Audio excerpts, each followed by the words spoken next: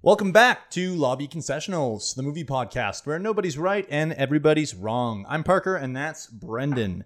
This is our second week as far as the viewing process is concerned. I think we're going to try something new this week, and we're actually recording this in the week we are airing it, streaming it, posting it. We'll go with posting it. At least the illusion of it. Yeah. But we do want to thank everybody for listening the first week. Yeah, absolutely. It's been a good week. Yeah. Been a good first or good launch, I guess. For Yeah, us. So we're pretty that's stoked. pretty exciting. So thanks for coming out.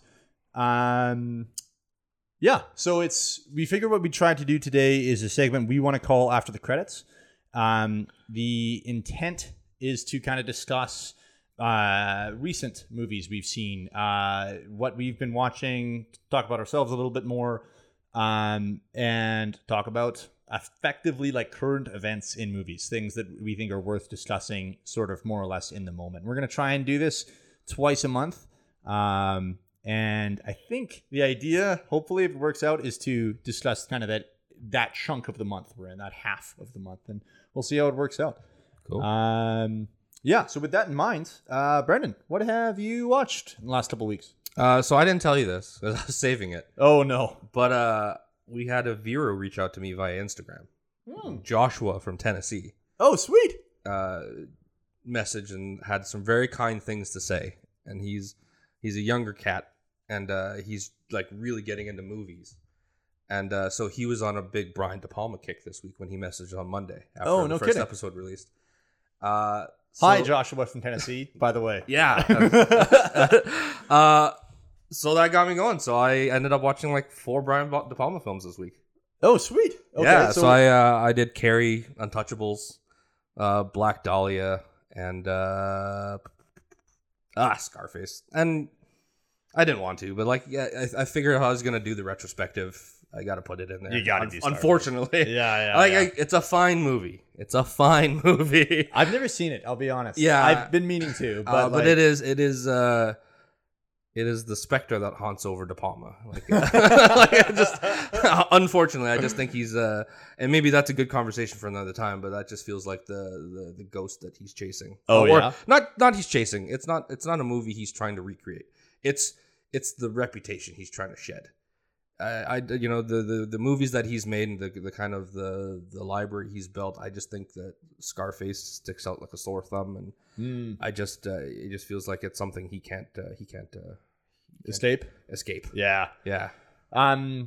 Were you happy you did it? Like it was nice. Like I think I think you'll end up talking about it later, but in the current buzz of the Oscars and everybody's trying to catch up and watch those new things, it was nice to go back and I love the Untouchables. And so I had a good time with it all. I had a really good time with it all. So I had a good, and it was one of those things where you could sit and watch those movies and movies that you've watched before, and you know what? It's not like you're turning your brain off, but there's a little comfort there. It was like a comfort food. So I had a good time. That's the Untouchables is interesting because I find I didn't take a lot of film studies courses, but I took a couple. I took as many as I could in my business degree. But that seems I've always associated with a very film studies film. Really? That's actually pretty interesting. That was one of the ones I did watch. Yeah. But it really struck me because it hits a lot of boxes in terms of there's great performances in it. The story structure is very not generic, but like very 3-act. Yeah. It's a good thing to teach, especially new film students. Yeah. And then there's the classic stair scene that's referencing, I think it's Battleship Potemkin is the original from the 20s, I believe, or the 30s. And it's a Russian film that it's referencing. And so like those sort of deeper cuts are kind of cool too. And I remember that was a big deal for me. Just really getting into movies, and this was my first film studies class. Yeah. To be able to see like, oh wait, I've seen other things do this. Like not exactly like Untouchables. They noticeably like ripped it straight out of that earlier film, Battleship Potemkin. But I've seen other films do things similar, and I'm like, oh, okay, we're all throwing back. Anyway, I thought it was really cool. Untouchables has a special place in my heart. I'll tell you a really quick story. One of the first Sean Connery movies I ever watched was Indiana Jones and the Last Crusade. Oh yeah, obviously. Sure. And I was really young, and then I watched Untouchables, and it was the first time in watching movies that I recognized an actor. Oh, nice. Right. Cool. So the idea that Sean Connery was in 2 movies, and one of them he was an Indiana Jones dad, kind of sucked the wind out of it for me. Like you don't know when you're young. No, totally. And all that stuff. So the Untouchables has that's the little pinpoint. Yeah, for me, which is pretty unique. I definitely remember as a kid. I think the first time I had that, it was sort of not quite exactly. I wasn't smart enough or smart as you were in this situation. I watched Seabiscuit. And I was shocked that Peter Parker was allowed to be on that horse. Like, amazed. And I was like, why doesn't he have spider powers? Like, I couldn't follow the movie at all. It was a disaster. And then I had to have it explained to me that these are actors and their job is to portray characters. Yeah. So, kind of an idiot. Well, sweet, though. It sounds like you kind of nailed it. And so, Brian De Palma... that was it for me in terms of movies. Okay. That was it for me. Yeah. Fair enough. I really blew you out of the water here. Yeah, you do every time this year. Yeah. Around this time, right? Yeah, I just always got a slam dunk on you. So not like I've watched all of the Best Picture Oscar nominees, as well as the other one would have been Tragedy of Macbeth, which isn't up for Best Picture. And then I also there was a couple other random ones I watched in the last little while too. So I watched Turning Red. Okay. Yeah, I did that too. I forgot about that. And the Lost City. You did that. Daniel Radcliffe and Sandra Bullock and Channing Tatum and Brad Pitt film. It was fine.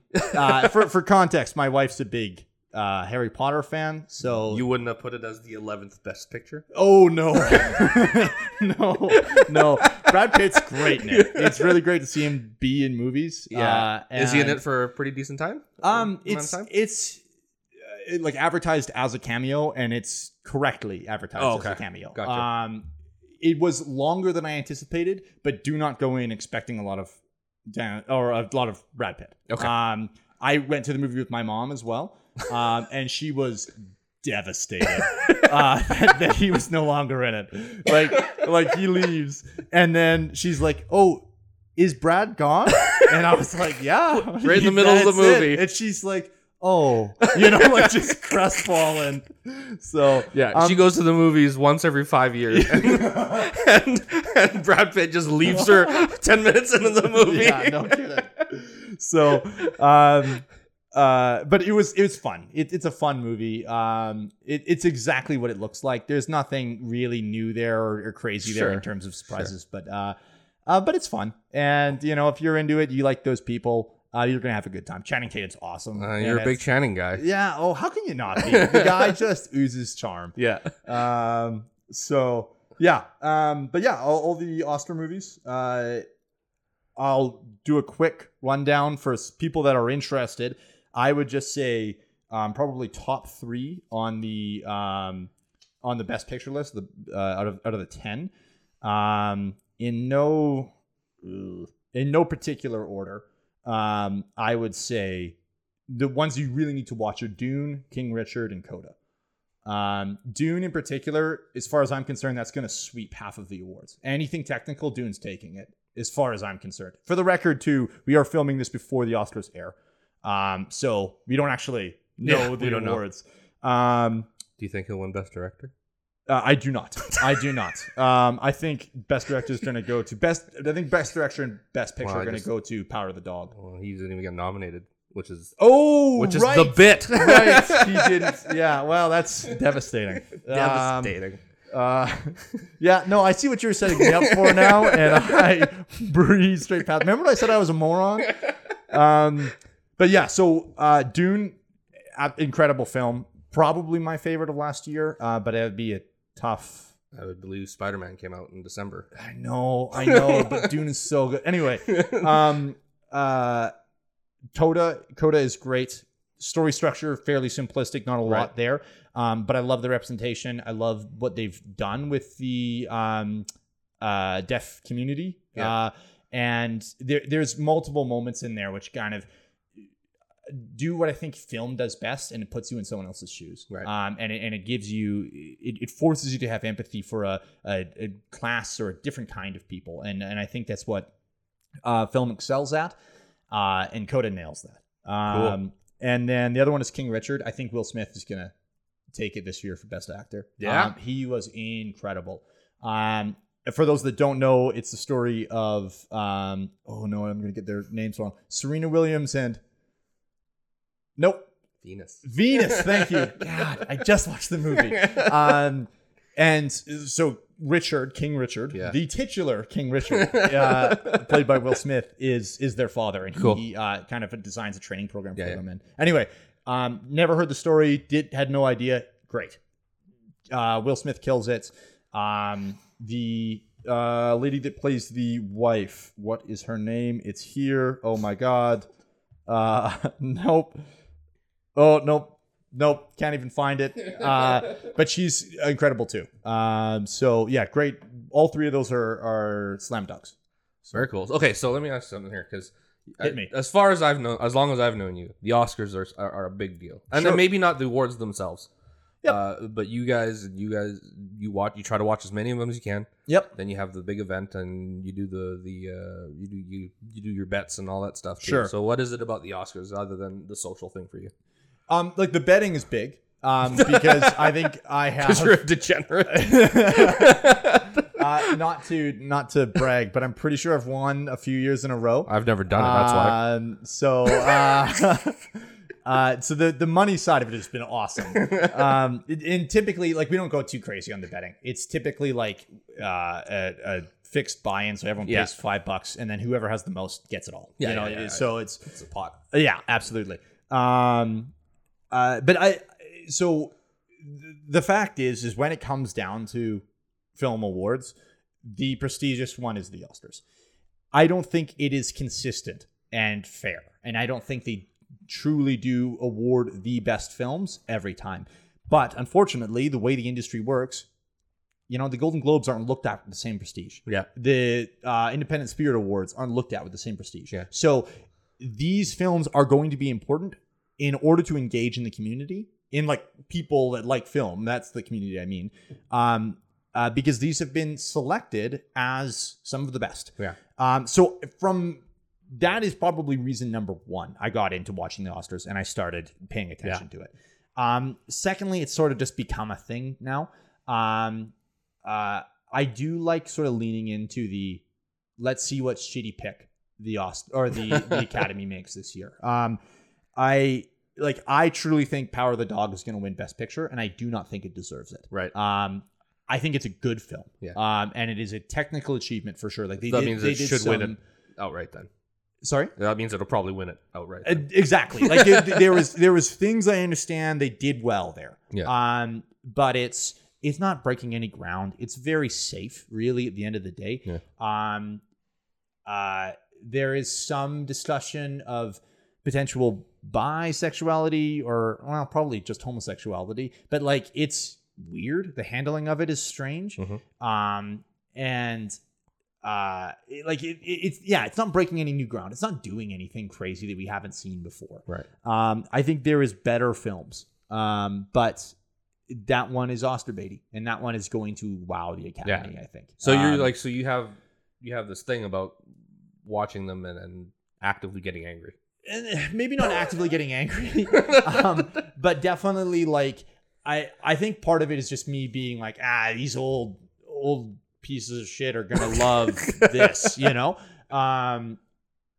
So I think some of it is just I like being able to predict. But at the end of the day, how I tend to look at the Oscars is this: whatever wins awards, they are good films typically. Sure. Like with the obvious, notably, like Suicide Squad from 2016 wins an Oscar, and that's how you need to go watch that film.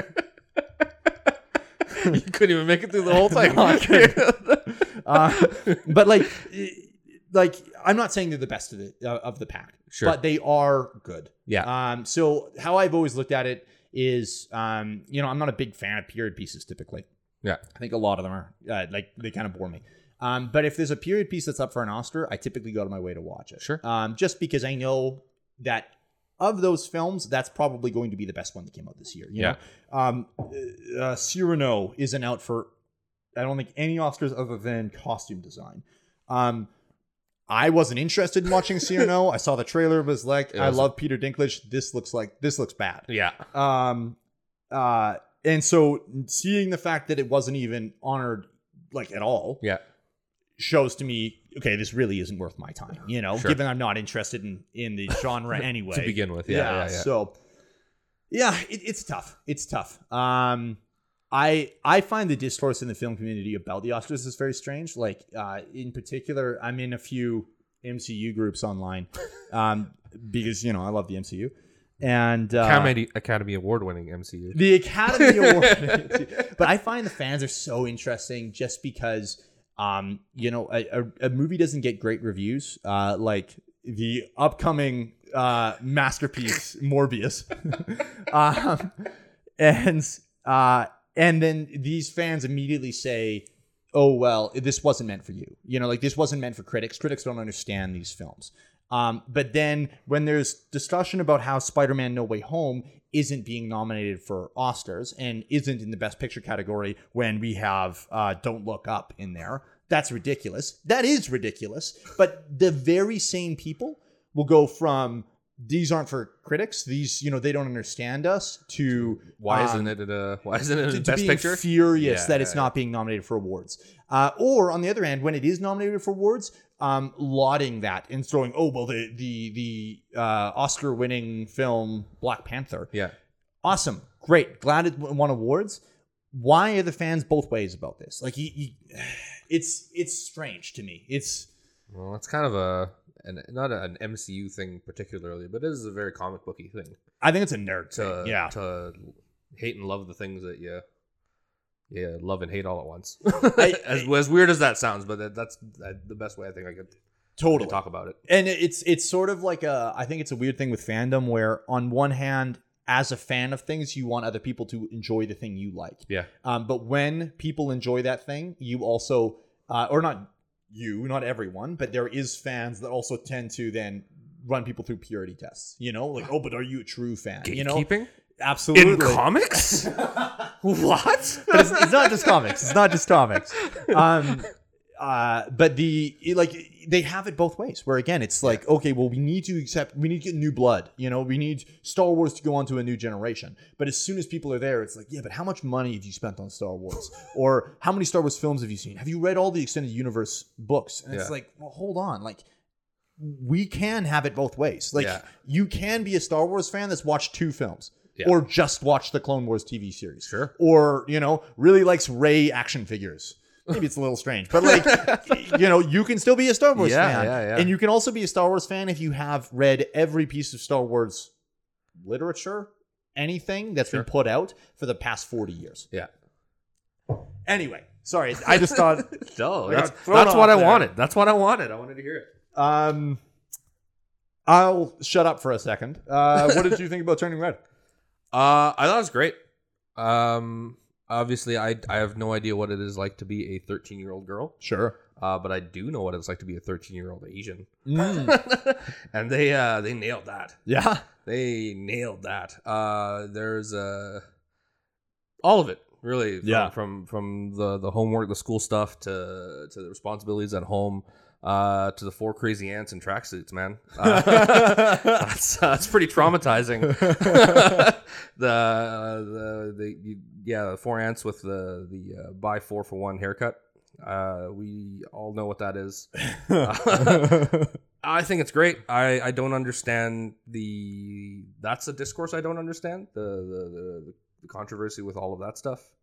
Oh, I don't even know if I'm familiar with that. Oh, I think that it got slightly review bombed from a bunch of parents that are basically like, this movie teaches you how to disobey your parents.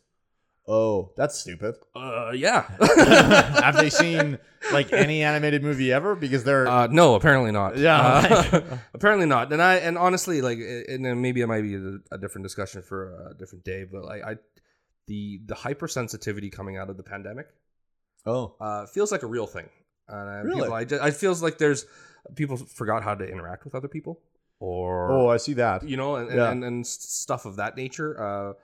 And maybe it's one of those things too. A lot of kids were born during the pandemic era and then have no social interactions with other kids or whatever it might be. But it just feels like people are reaching for a lot of weird things. And like I said, what about the other 30 Pixar movies? Yeah, absolutely. Why this one?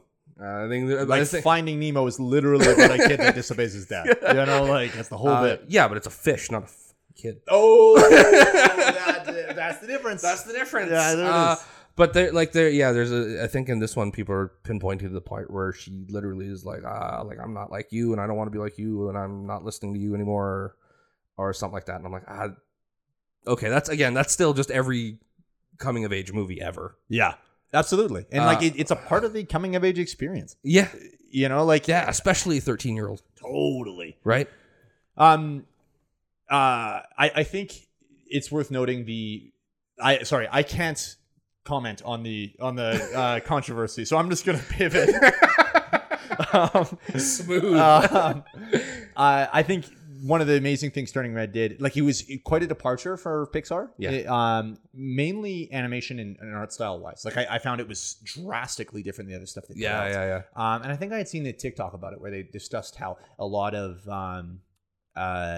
the other Pixar films are far more realistic, and they use realistic lighting and realistic characters, and while in Turning Red, it's very cartoony in a way that Pixar's never really done before. Yeah, it's very it's almost Ghibli-esque, Miyazaki-esque in tone.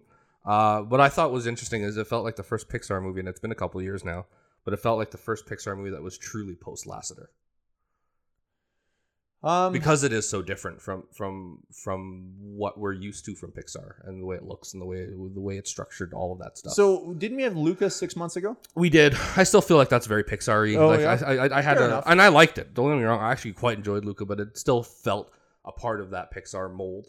That's a fair point. Yeah.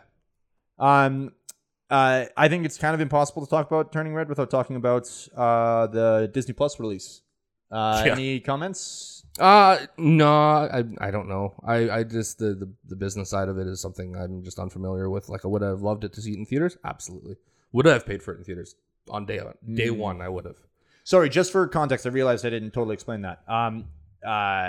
Turning Red was initially planned to be released in theaters, and then Disney executives sort of, as far as the discourse, or as far as it's clear to me anyway, they overrode the creatives at Pixar and just said, we're going to release this straight to Disney Plus instead of releasing to theaters. Yeah. So I think I read once upon a time a book, Creativity Inc. by Ed Catmull, the head of Pixar, and he talking about creating Pixar. It's a great book, by the way. Well worth a read. Yeah.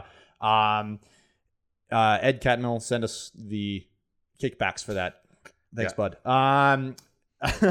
But anyway, they talked in there about how when they started doing sequels, they didn't want to do the direct-to-DVD release model that Disney had currently employed, because they made it seem like they had an A team and a B team, that there was a lower quality team. And I think that the Pixar team is starting to feel that since their stuff's getting released a little bit straight to Disney Plus. Is that they're being viewed a little bit lower quality and they're not worth going to a theater, which is brutal. Because I think in most cases, at least in my experience, I tend to enjoy Pixar films more than I enjoy the films produced by Disney Animation. Correct. So it's it should be the opposite, if anything. And I think both studios are producing quality at a high enough caliber that they should both be released straight to the theaters. Or fine, if you want to release to Disney Plus after 3 weeks or whatever, great. But if that's what we're coming down to, now don't get me wrong, as a consumer, great, awesome that I can watch it straight on streaming. I don't have to pay extra. Awesome, amazing. But I do think it's a little strange. I think it's an odd choice. And I think you were just talking about it a little bit there, and I think there's maybe a little bit of pretentiousness on the consumer side, or maybe just for me, in terms of when I think of Pixar, I think of it as a higher quality standard, like a higher standard in terms of production and whatnot. So, when there is a stigma for straight to DVD and straight to video releases, that it is a lower tier production. Yeah. So to kind of have Pixar be that is a little strange. And I know a lot of people on the outside are going to be like, yeah, but those guys got paid. I'm like, I don't know if it's about pay for them. Totally. There's a little bit of pride there to be like, hey, we put out,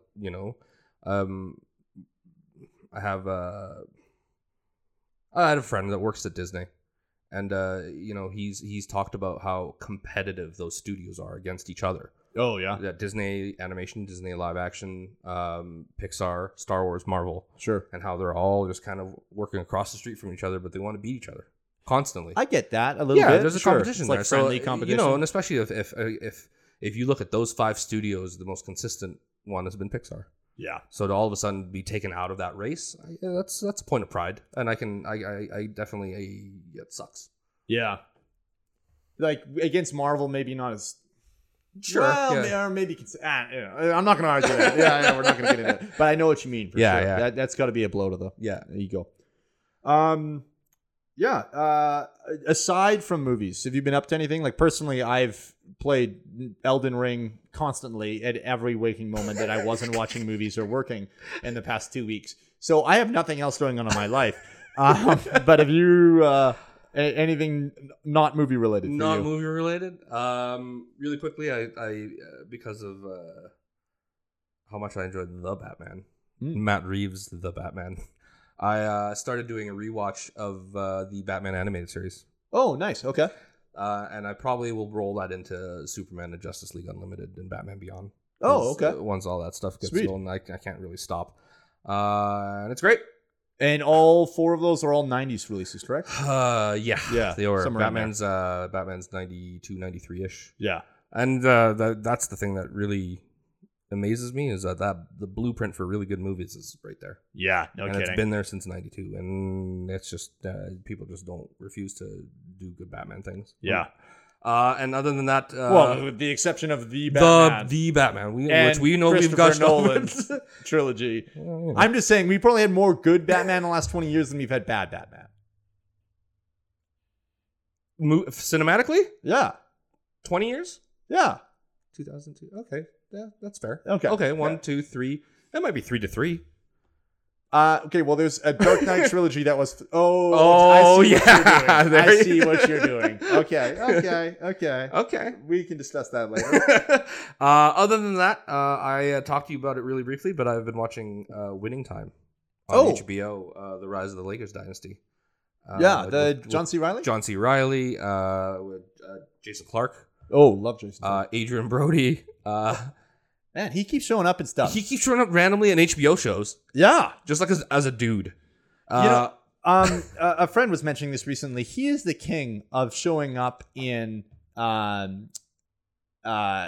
things for like cameos. Yeah. And basically like he killed it really early on in his career and now has just coasted with small cameos and little things ever since. And everyone's like, oh, it's Adrian Brody. And you're like stoked to see him, but because we never see him anymore. Yeah. So everyone's like, oh, amazing. And then he walks off and he's like, wow, he killed it.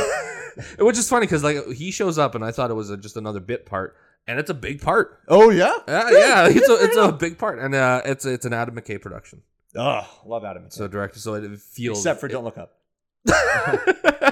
It feels very McKay-like. It's great. It's got that weird 70s vibe, and there's parts of it that he's filmed in like with that grain. Oh, yeah, in it and all that stuff. The music is great because he's really good with that as well, and it's all really good. And I can't tell because I'm just a mess in my own head sometimes, but I'm watching it and I'm enjoying the absolute shit out of it. Nice. So it's 3 episodes in, and I highly recommend it. Okay. I'm not a big sports guy. You don't need to be. Yeah, I would enjoy it otherwise. Absolutely. I think because it's about the Lakers, so it's Magic Johnson and all that stuff, and I think he shoots a basketball 3 times in the first 3 episodes. That's it. Cool. Yeah. Cool. I appreciate that you just assumed I knew who Magic Johnson was. I do know, but I do want to just note the fact that you gave me that credit. Yeah. Any closing thoughts? No. Anything else you wanted to mention? No, I think the weeks are kind of blurring together. So yeah, no kidding. And I don't even have an Elden Ring.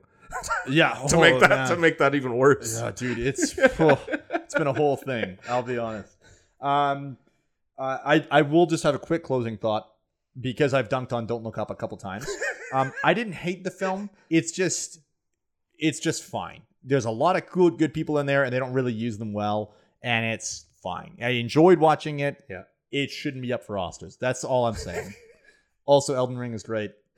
120 hours or something in the last 3 weeks is Jesus. I have a full-time job and we're doing the podcast. So I don't know where the time comes in, honestly. I have no idea.